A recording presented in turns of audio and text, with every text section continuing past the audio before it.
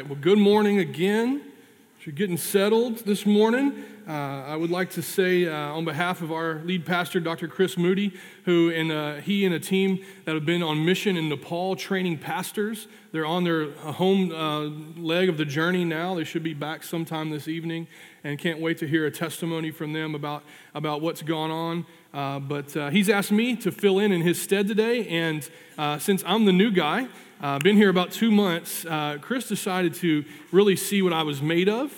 And so we are building in our sermon series through the minor prophets and leading up to Easter Sunday, which is a couple of Sundays, or I guess 3 Sundays away from now. And you know, Jesus in his ministry kind of did that same thing. He went and he taught and he did miracles, and then he turned and he put his face towards Jerusalem, the Bible says, and he started moving that way. Well, that's where we are in our corporate worship and in our teaching. We're heading to Easter Sunday, and so Chris is going to next week going to teach through Obadiah, and then we're going to be in the book of Jonah come Easter, and there's a great Easter message right out of the book of Jonah. So that being said, he said, Nate, I want you to preach on the 26th, and I want you to preach 3 chapters. And he got a blank stare from me. And he said, can you do it? And I said, well, are you hazing me, or are you just seeing what I'm made of? And so he's entrusted me to finish out the book of Amos today. And so I'm going to make my best efforts to do that. But I'm going to talk fast, and because we're going through 3 chapters, we're not going to read every verse, because that would be impossible in our time. And then so I need you to listen fast and listen well as we go. Can we do that? We'll have a partnership here. All right, cool. Well, I like movies. I like going to the movies. I don't do it as much as I used to because I have small children. And if you've ever had small children, you know that kind of stops. And then at some point, you get a life again, and you start going to the movies, is what I'm told. But I used to go to the movies, and one of the scariest movies I ever went to for me was called The Sixth Sense. It was directed by a guy named M. Night Shyamalan. Anybody ever seen any of M. Night Shyamalan's movies? Well, that movie scared me. I literally at one point screamed out loud. I was in probably high school or college at the time. Screamed out loud in the theater like that, because someone jumped out, or I can't remember exactly what happened, but I literally screamed out loud, and all my buddies looked at me like, really? I mean, are you a girl, or what's going on here? And so, but M. Night Shyamalan's movies are kind of all the same. They all have some kind of supernatural plot, and then at the very end, there's a major plot twist, right? Every movie he makes is kind of that same way. The Sixth Sense, you have The Village. They all have this major plot twist at the end. And I'm not saying go watch them if you don't want to, but this is where we're going to frame these chapters. Amos has been preaching a doom and gloom message to Israel for 5 chapters now. He didn't preach in chapters, but it's been written down in chapters now. But there's been this idea of, look, Israel, you have wasted what God has given you. You have taken what God has given you. You've made a mockery of it. And there is a destruction. The day of the Lord is coming. And in chapter 7 and 8, he's going to kind of repeat that. That, hey, you know what? I've given you all these warnings, but the final harvest is here. It's coming. And then at the very end of chapter 9, we're going to have a twist. So that's why I've entitled the sermon, Wait for It. Because through this, you're going to be thinking, man, God is mad at these people. But in the end, we're going to see just this kind of character of who God is, that he's patient, he's long-suffering. He is just, but at the same time, he seeks to redeem. All right, so let's get right into it. Amos chapter 7. In this chapter, we're going to see that God has given Amos 3 visions. And his patience for Israel has come to an end. The first of these is a vision of locusts, verses 1 through 3. And it says this is what the Lord God has showed me. Behold, he was forming locusts when the latter growth was just beginning to sprout. The latter growth meaning the final harvest, the summer harvest. They've already harvested the winter crops. They've harvested the spring, and they're harvesting the summer. It will be the last harvest of the season. And you're going to see that kind of imagery throughout this, also in chapter 8. The latter growth, it was just beginning to sprout. And behold, it was the latter growth after the king's mowings. Verse 2. When they had finished eating the grass of the land, that's the locust had eaten the grass of the land, I said, O Lord God, please forgive. How can Jacob stand? How can Israel stand? He is so small. The Lord relented concerning this. It shall not be. So he's given a vision that locusts would devour the final crop. an imagery that Israel would be destroyed.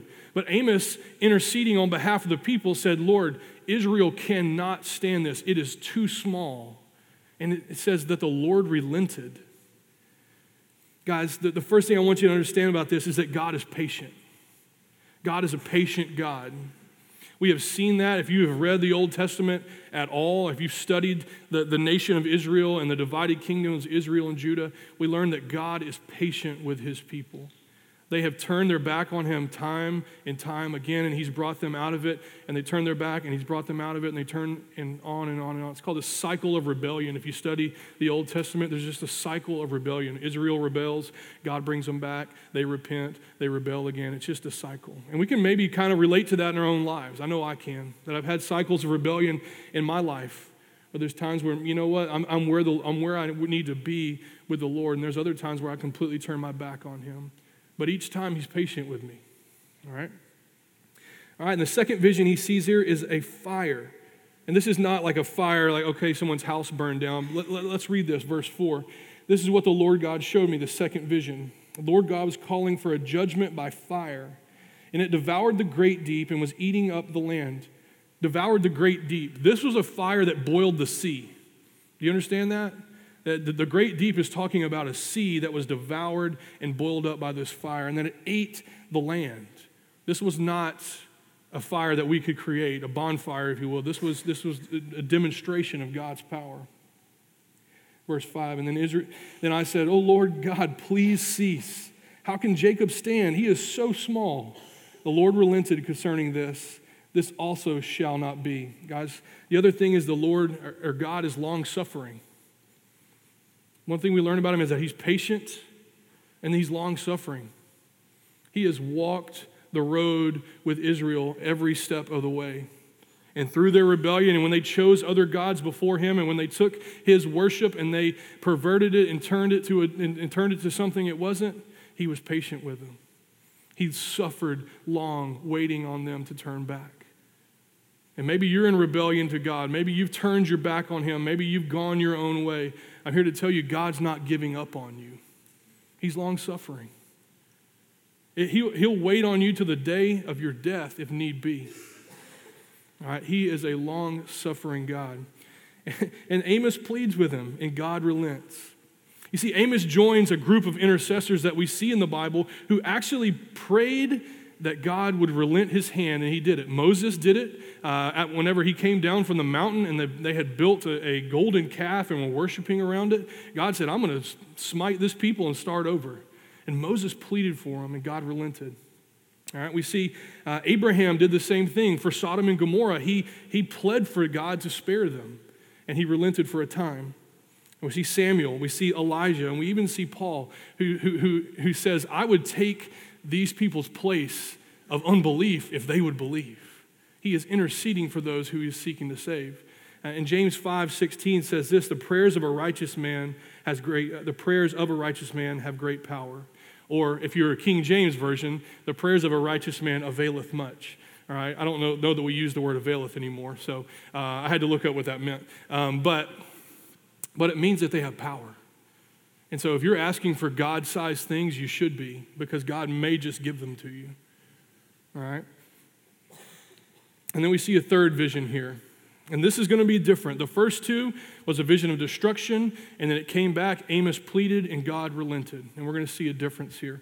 All right, let's look at this in verse 7. This is what he showed me. Behold, the Lord was standing beside a wall built with a plumb line in his hand. And the Lord said to me, Amos, what do you see? And I said, a plumb line. All right, we have a picture of a plumb line I want to put up here. If you're not familiar with this term, you probably have a laser level at your house or a level with a little bubble in the middle. So you may use a plumb line. You can go to Lowe's or Home Depot and you can buy what they call a plumb bob now. But this is how walls were built in Amos's time. It's basically a weight on the bottom of a string. It's real high tech, okay? You get a fishing weight and tie it on the bottom of a string, and you go up to a wall, and you tie it on the wall, and you can determine if that wall is straight or not. It's a method of determining if that wall is straight. And so God is saying to Amos, I'm coming to these people with my plumb line in hand. to determine if they're straight. And by straight, I mean, are they following me? Are they obeying my commands? Are they worshiping me in the way that I've called them to do it? Are they worshiping me with a true heart? Or are they coming before me out of some expectation of piety or something, something else, Are they coming to me with the right motives? Here's my line. Can you imagine if God did that with us? God stood next to me and said, Nate, here's my plumb line. Where do you stack up? And I'm here to tell you, aside from the grace of God and aside from Jesus' blood on the cross, I do not stand up to that plumb line, and neither do you. And if we're trying to build our life as straight as we can, we'll never get there because God's plumb line is holiness, and we cannot achieve that. Israel couldn't achieve it either, but they were disobedient, and they didn't care that they couldn't achieve it. It's one thing if you know what, God, I trust fully in you for salvation, for forgiveness, for holiness, because it's something I can't achieve. That's the proper posture to take before God. The improper posture to take is, well, I'm not holy, I'm going to do what I want to kind of justify myself. That's where Israel was. God had given them a prescribed method, and they had changed that, and they had formed it into make their own image and not God's image. And that's when we get into problems here. All right, let's keep reading. Then the Lord said, behold, I am setting a plumb line in the midst of my people Israel. I will never again pass by them. The high places of Isaac, these false places of worship, the true place of worship for them was in Jerusalem, and they divided the kingdoms and moved their kingdom to the north, centered around Samaria, and they built high places of worship up in the hills that were false places of worship with false prophets and false sacrifices. These places will be torn down. They shall be made desolate, the Bible says, and the sanctuaries of Israel shall be laid to waste. And I will rise against the house of Jeroboam, who is the king of Israel, with the sword.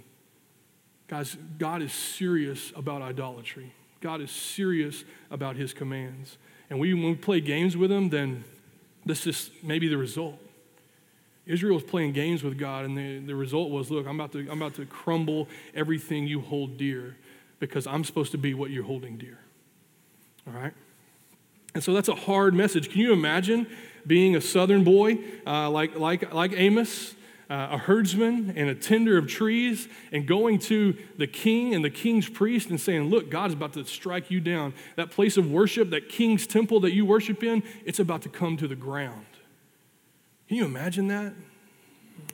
You can imagine that's an unpopular message. All right? If I came into your house and I preached something like that, you wouldn't like it. You wouldn't like me. That's okay. All right, and so this is the reply here. All right, the prophet is going to be persecuted here. All right, let's look at that. Verse 10 through 13, we see that Amaziah, who is the priest of Bethel, who is the false priest, not a real priest, but in the false place of worship they set up at Bethel, he says this in verse 10. Amos has conspired against you in the midst of the house of Israel. The land is not able to bear all his words. For thus Amos has said, Jeroboam shall die by the sword, and Israel must go into exile away from this land. So Amaziah was reporting this to the king, and then he goes to Amos and says this.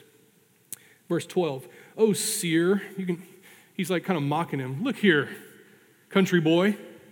Oh, seer, country seer, go away from us here. I'm the king's royal priest. Your message is no good here. If you've ever spoken the truth of God, you've probably received a rebuke like that. Look here, you ignorant person. I'm studied. I know science. I know this. I know that. Your little faith talk is no good here. I got cussed out one time at a university in Houston when I was there. I was asked to speak at a BSM luncheon, and it was out in the middle of this courtyard, and it was free pizza, so anybody came. Professors came. Well, a couple of kind of philosophy professors came, and then after my talk, they started grilling me with questions, and I kept answering their questions. It's like one of those times the Holy Spirit literally gives you the words to say. It was just rapid fire succession. They were coming at me with everything, and I was like, "Come at me, bro." And then, I just kept like quoting scripture to them, and they got so incensed at me at the end that they started, dropping bad words on me. And this is in the middle of 100 people, students, and these are professors cussing me out in front of the whole thing. I've never been. That's happened to me once. But Guys, when you speak the truth, sometimes it's not going to be a popular message. You see, Jesus came, he said, I came to be a dividing line. The gospel is a dividing line. It divides between righteousness and unrighteousness. And people who love unrighteousness will not climb over that to get to righteousness, right? That's a stumbling block for them. It doesn't have to be our attitude. We shouldn't be a stumbling block, but sometimes the message is, and sometimes it's going to be unpopular, and that's okay. The gospel is not politically correct. All right. And so Amaziah rebuked him, "O seer, country boy, go on back to Judah." He says, "Flee away to the land of Judah and eat bread. Go home and eat. Go home and eat your bread down there. Don't peddle your message here. But never again prophesy at Bethel, for this is the king's sanctuary, and it's the temple of the kingdom." Right, Amos's response, I love this. Let's look at this. Amos answered and said to Amaziah, "I was no prophet, nor was I a prophet's son," meaning I was not trained by a prophet. Some of you in here are a professional trade, and you were trained by a master electrician or a master plumber or something like that, and so you trained under someone who taught you that trade. Amos was not trained by another prophet. He was called by God only. He was a shepherd. He was tending for trees, and God called him out of that, and he's going to say that right here. He says, "The Lord took me," he says, "I was a herdsman and a dresser of sycamore figs, but the Lord took me from the following the flock, and the Lord said to me, 'Go prophesy to my people. Now therefore hear the word of the Lord.'" He said, "Look, you're right. I am a country preacher. I am not qualified to stand before you and share this message, but God has called me to do it." If you would, in verse 15, underline there. In my Bible it says, "But the Lord took me." That's what mattered. The calling in Amos's life was to go to the northern kingdom of Israel and bring prophecy. And God has put a calling in your life as well. And when the rubber hits the road and when you start having critics come against you and when the arrows of the enemy are at you, that is when you go back to, "But the Lord has called me to do it." There's been times in ministry where I wanted to quit. I'm here to tell you. I've closed the door in my office and cried, not here yet, thankfully. You've all been great. But there's been times where I just closed the door and have cried in my office. And I'm a big guy, and that's not normal for big, burly dudes to do. And I wanted to quit. But in those times, I was reminded of God's calling in my life. And it's the same for you. I don't care if you're an engineer at Exxon or a teacher or a mom who stays at home and wants to pull her hair out each day. God has called you to himself, and he has called you for a purpose. And when those critics rise up, when the flame gets hot, cling to your calling. And then Amos drops the mic totally on Amaziah here. Verse 17. "Therefore, thus says the Lord, your wife shall be a prostitute in the city, and your sons and your daughters shall fall by the sword, and your land shall be divided up with a measuring line. You yourself shall die in an unclean land, and Israel shall surely go into exile from this land." Say what you want against me, Amaziah, but God's word has already been spoken. This is what's going to happen. And I can imagine him just kind of turning, kicking the dust off his sandals and walking out. Because God's word is the ultimate truth. And if God's word says it, then we believe it. And that's where Amos was. All right, cool. Let's roll on to chapter 8. So this is kind of interaction, and then the Lord gives him another vision. And this time it's one that Isaiah could understand, obviously. Being a farmer, being a person who tended to figs, he's going to give him a vision of a basket of fruit. All right, and a couple of things. Let's read verses 1 through 3. We're not going to read all these verses here. He says, "This is what the Lord showed me. Behold, a basket of summer fruit, the last harvest, remember. And he said, Amos, what do you see? And I said, a basket of summer fruit. And the Lord said to me, the end has come upon my people Israel. I will never again pass by them. The songs of the temple shall become wailings in that day, declares the Lord. So many dead bodies. They are overthrown everywhere. There is silence. There were so many dead people that all there is silence. I imagine it like a medieval times when there was a great battle, and at the end of it, all you heard was just nothing, because the field was just littered with dead man's bones. That's kind of the picture I'm getting here. This is what God is going to bring on Israel. And so the end is coming. But why is the end coming? That's the question. He prescribes to them, this is why the end is coming. Verses 4 through 6.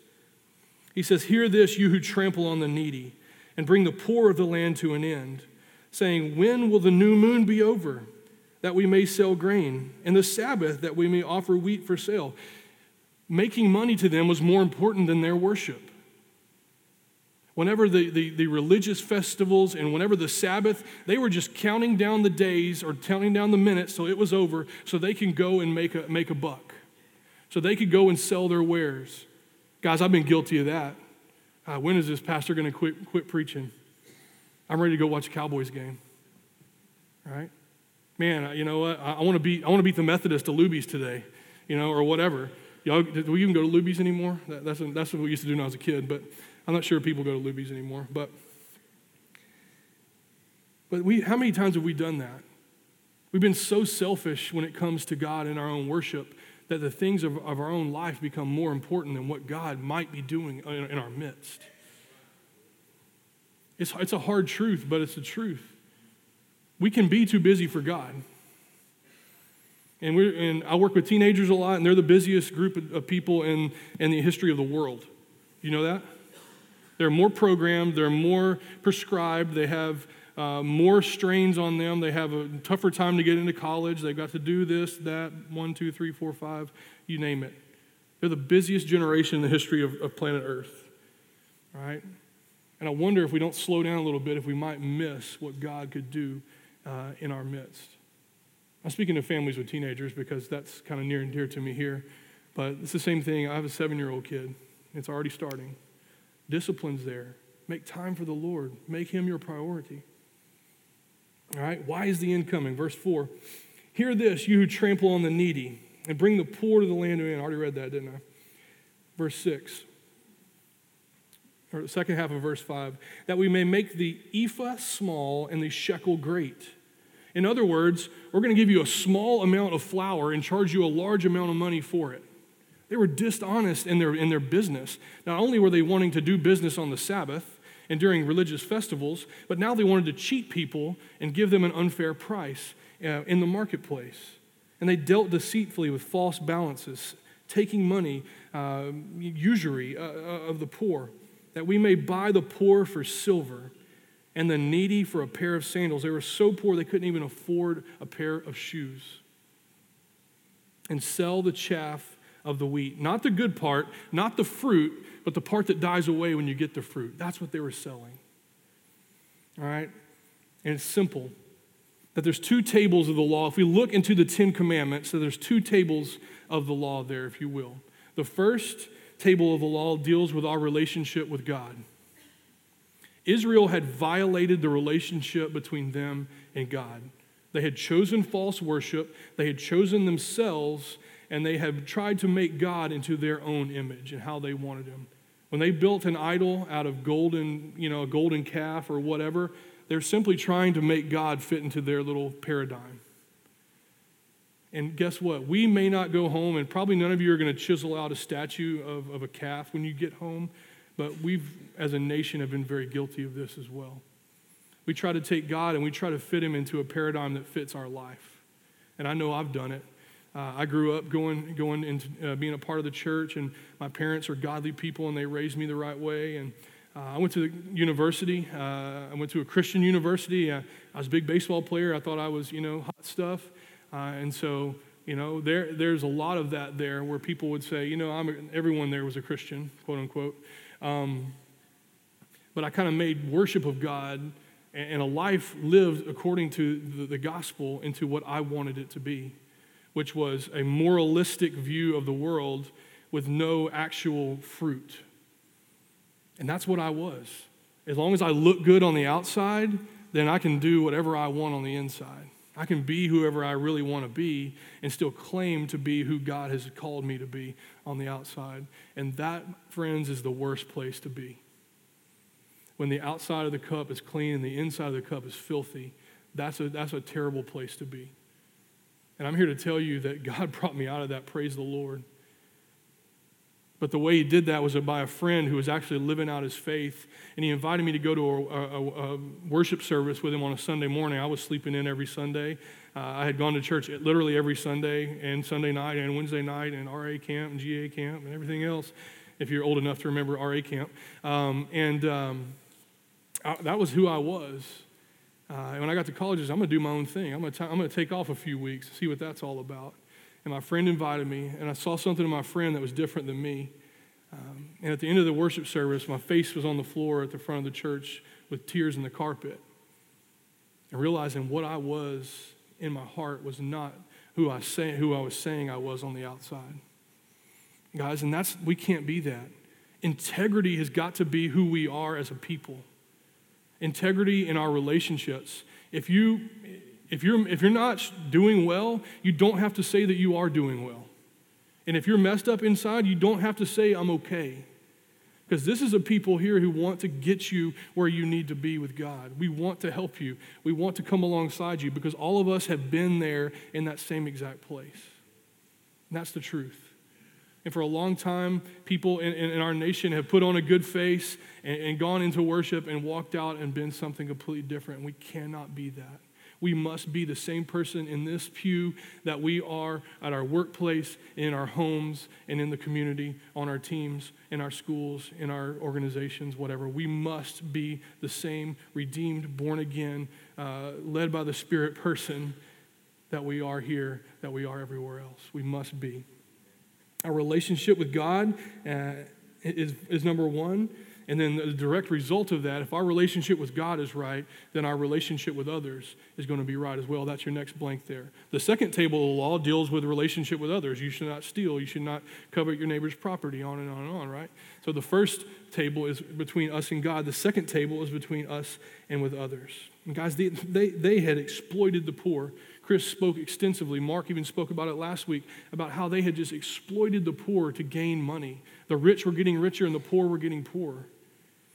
They made low-quality items, and they sold them for high-quality price. They were selling chaff mixed in with the wheat. And like I said before, integrity in all things should be a hallmark of our people. At your workplace, you should be a person of integrity. Your employer shouldn't be worrying about, am I going to lose money because this person's employed with me? If I go away for a week, are things going to get jacked up in that week? Or when I come back, they're going to be how they were before? Or can I trust this person to lead others? That shouldn't be questions our bosses are asking of us.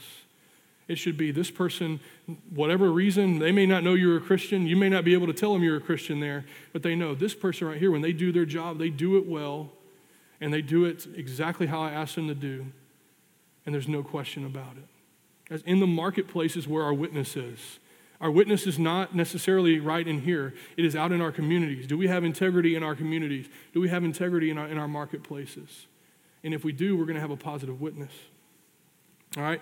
And then he says how the end was coming. He says the end is coming. He says the end was near. And then he says how the end was coming. And he gives four visions here. Verse 80 talks about an earthquake where the earth would rise and fall like the falling of the Nile River. The Nile River in about August of every year, it's been a flooding season from May to August. And then all that water trickles down, or really it trickles up. If you know the Nile River actually flows to the north.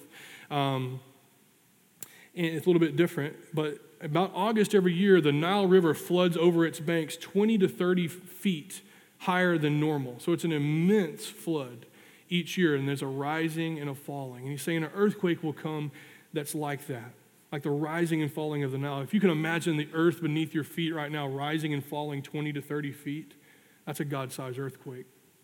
And he says that darkness will fall over the land in verse 9. History tells us this actually happens. 763 BC, if you study astronomy all the way back, you see there is an eclipse that occurs. Maybe that's what he's talking about.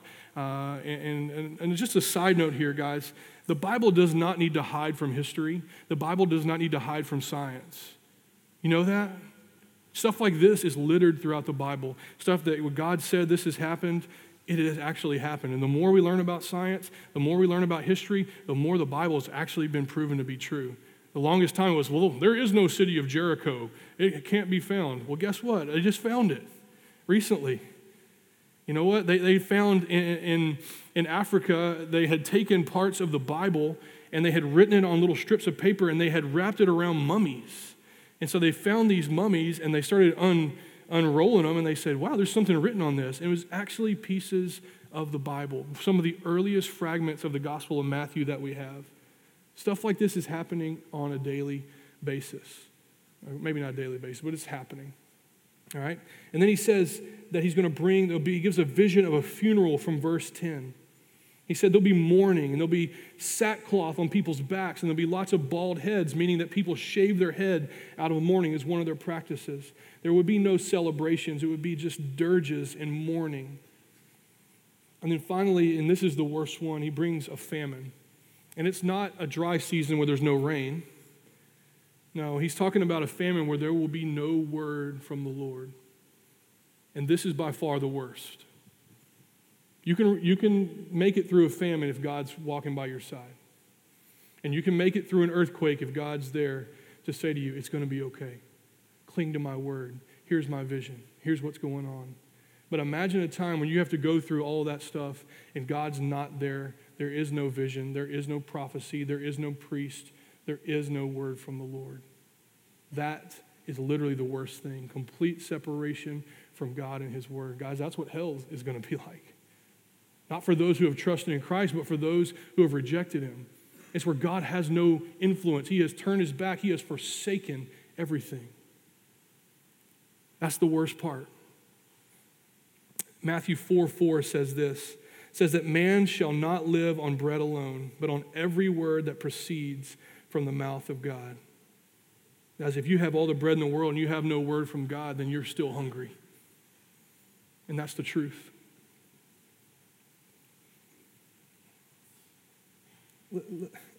11 through 14, I want to read something out of there. Behold, the days are coming, declares the Lord, when I shall send a famine on the land, not a famine of bread, nor thirst or water, but hearing the words of the Lord. And listen to this. They shall wander from sea to sea, from north to east, and they shall run, that's the Mediterranean and the Sea of Galilee, and they shall run to and fro to seek the word of the Lord, but they shall not find it. Guys, there are people outside in our world today who are running to and fro, north and east, south and west, to try to find what God can give them, and they're looking for it in any manner of places. They may be looking for it in a substance. They may be looking for it in a human relationship. They may be looking for it in a corporate ladder. They may be looking for it in possessions. They may be looking for it in, you name it. But they will not find it. But by hearing the word of the Lord and hearing the good news of Jesus Christ, there, what you're looking for can actually be found. Forgiveness of sins, fulfillment of your soul, peace at night when you lay your head down on the pillow. Those things come from a relationship with Jesus, and they can't be found anywhere else. And then God's final words as we finish up here. Amos chapter 9. He gives 4 affirmations here, and we're not going to read all of these, but he says this in verse 1. He says that I will strike. I will strike. It says, I saw the Lord standing beside the altar, and he said, strike the capitals until the thresholds shake, and shatter them on the heads of all the people. And those who are left of them I will kill with a sword. It's a picture of the temple crumbling in on top of the people. The thing they had built for themselves in their own image had now crumbled down upon them and brought their destruction. And he says in verse 2, I will search.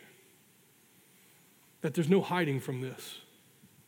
There's no hiding from God when his will comes about. When the day of the Lord hits, there will be no place to hide. There will be no nuclear fallout shelter. I like watching that show on TV where they build the bunkers and stuff like that, and they got food stacked up in there for 20 years and all the ammunition and rifles, and that's kind of fascinating to me. But on the day of the Lord, when he returns, there will be no hiding from him. And frankly, guys, there's no hiding from him now. Trying to hide from the Lord is a futile effort. We can convince ourselves that we're doing it, but we always know there's nothing in my heart, there's nothing in my mind, there's no words I've said, there's no thing that I've done that God doesn't know about. And that may scare you, that may frighten you, that may intimidate you. But I'll say this, for me, that's an encouragement. Because I know that even though he knows the things I've said, and he knows the things I've done, and he knows what I think, and he knows what's in my heart, that he sent his son to the cross anyway.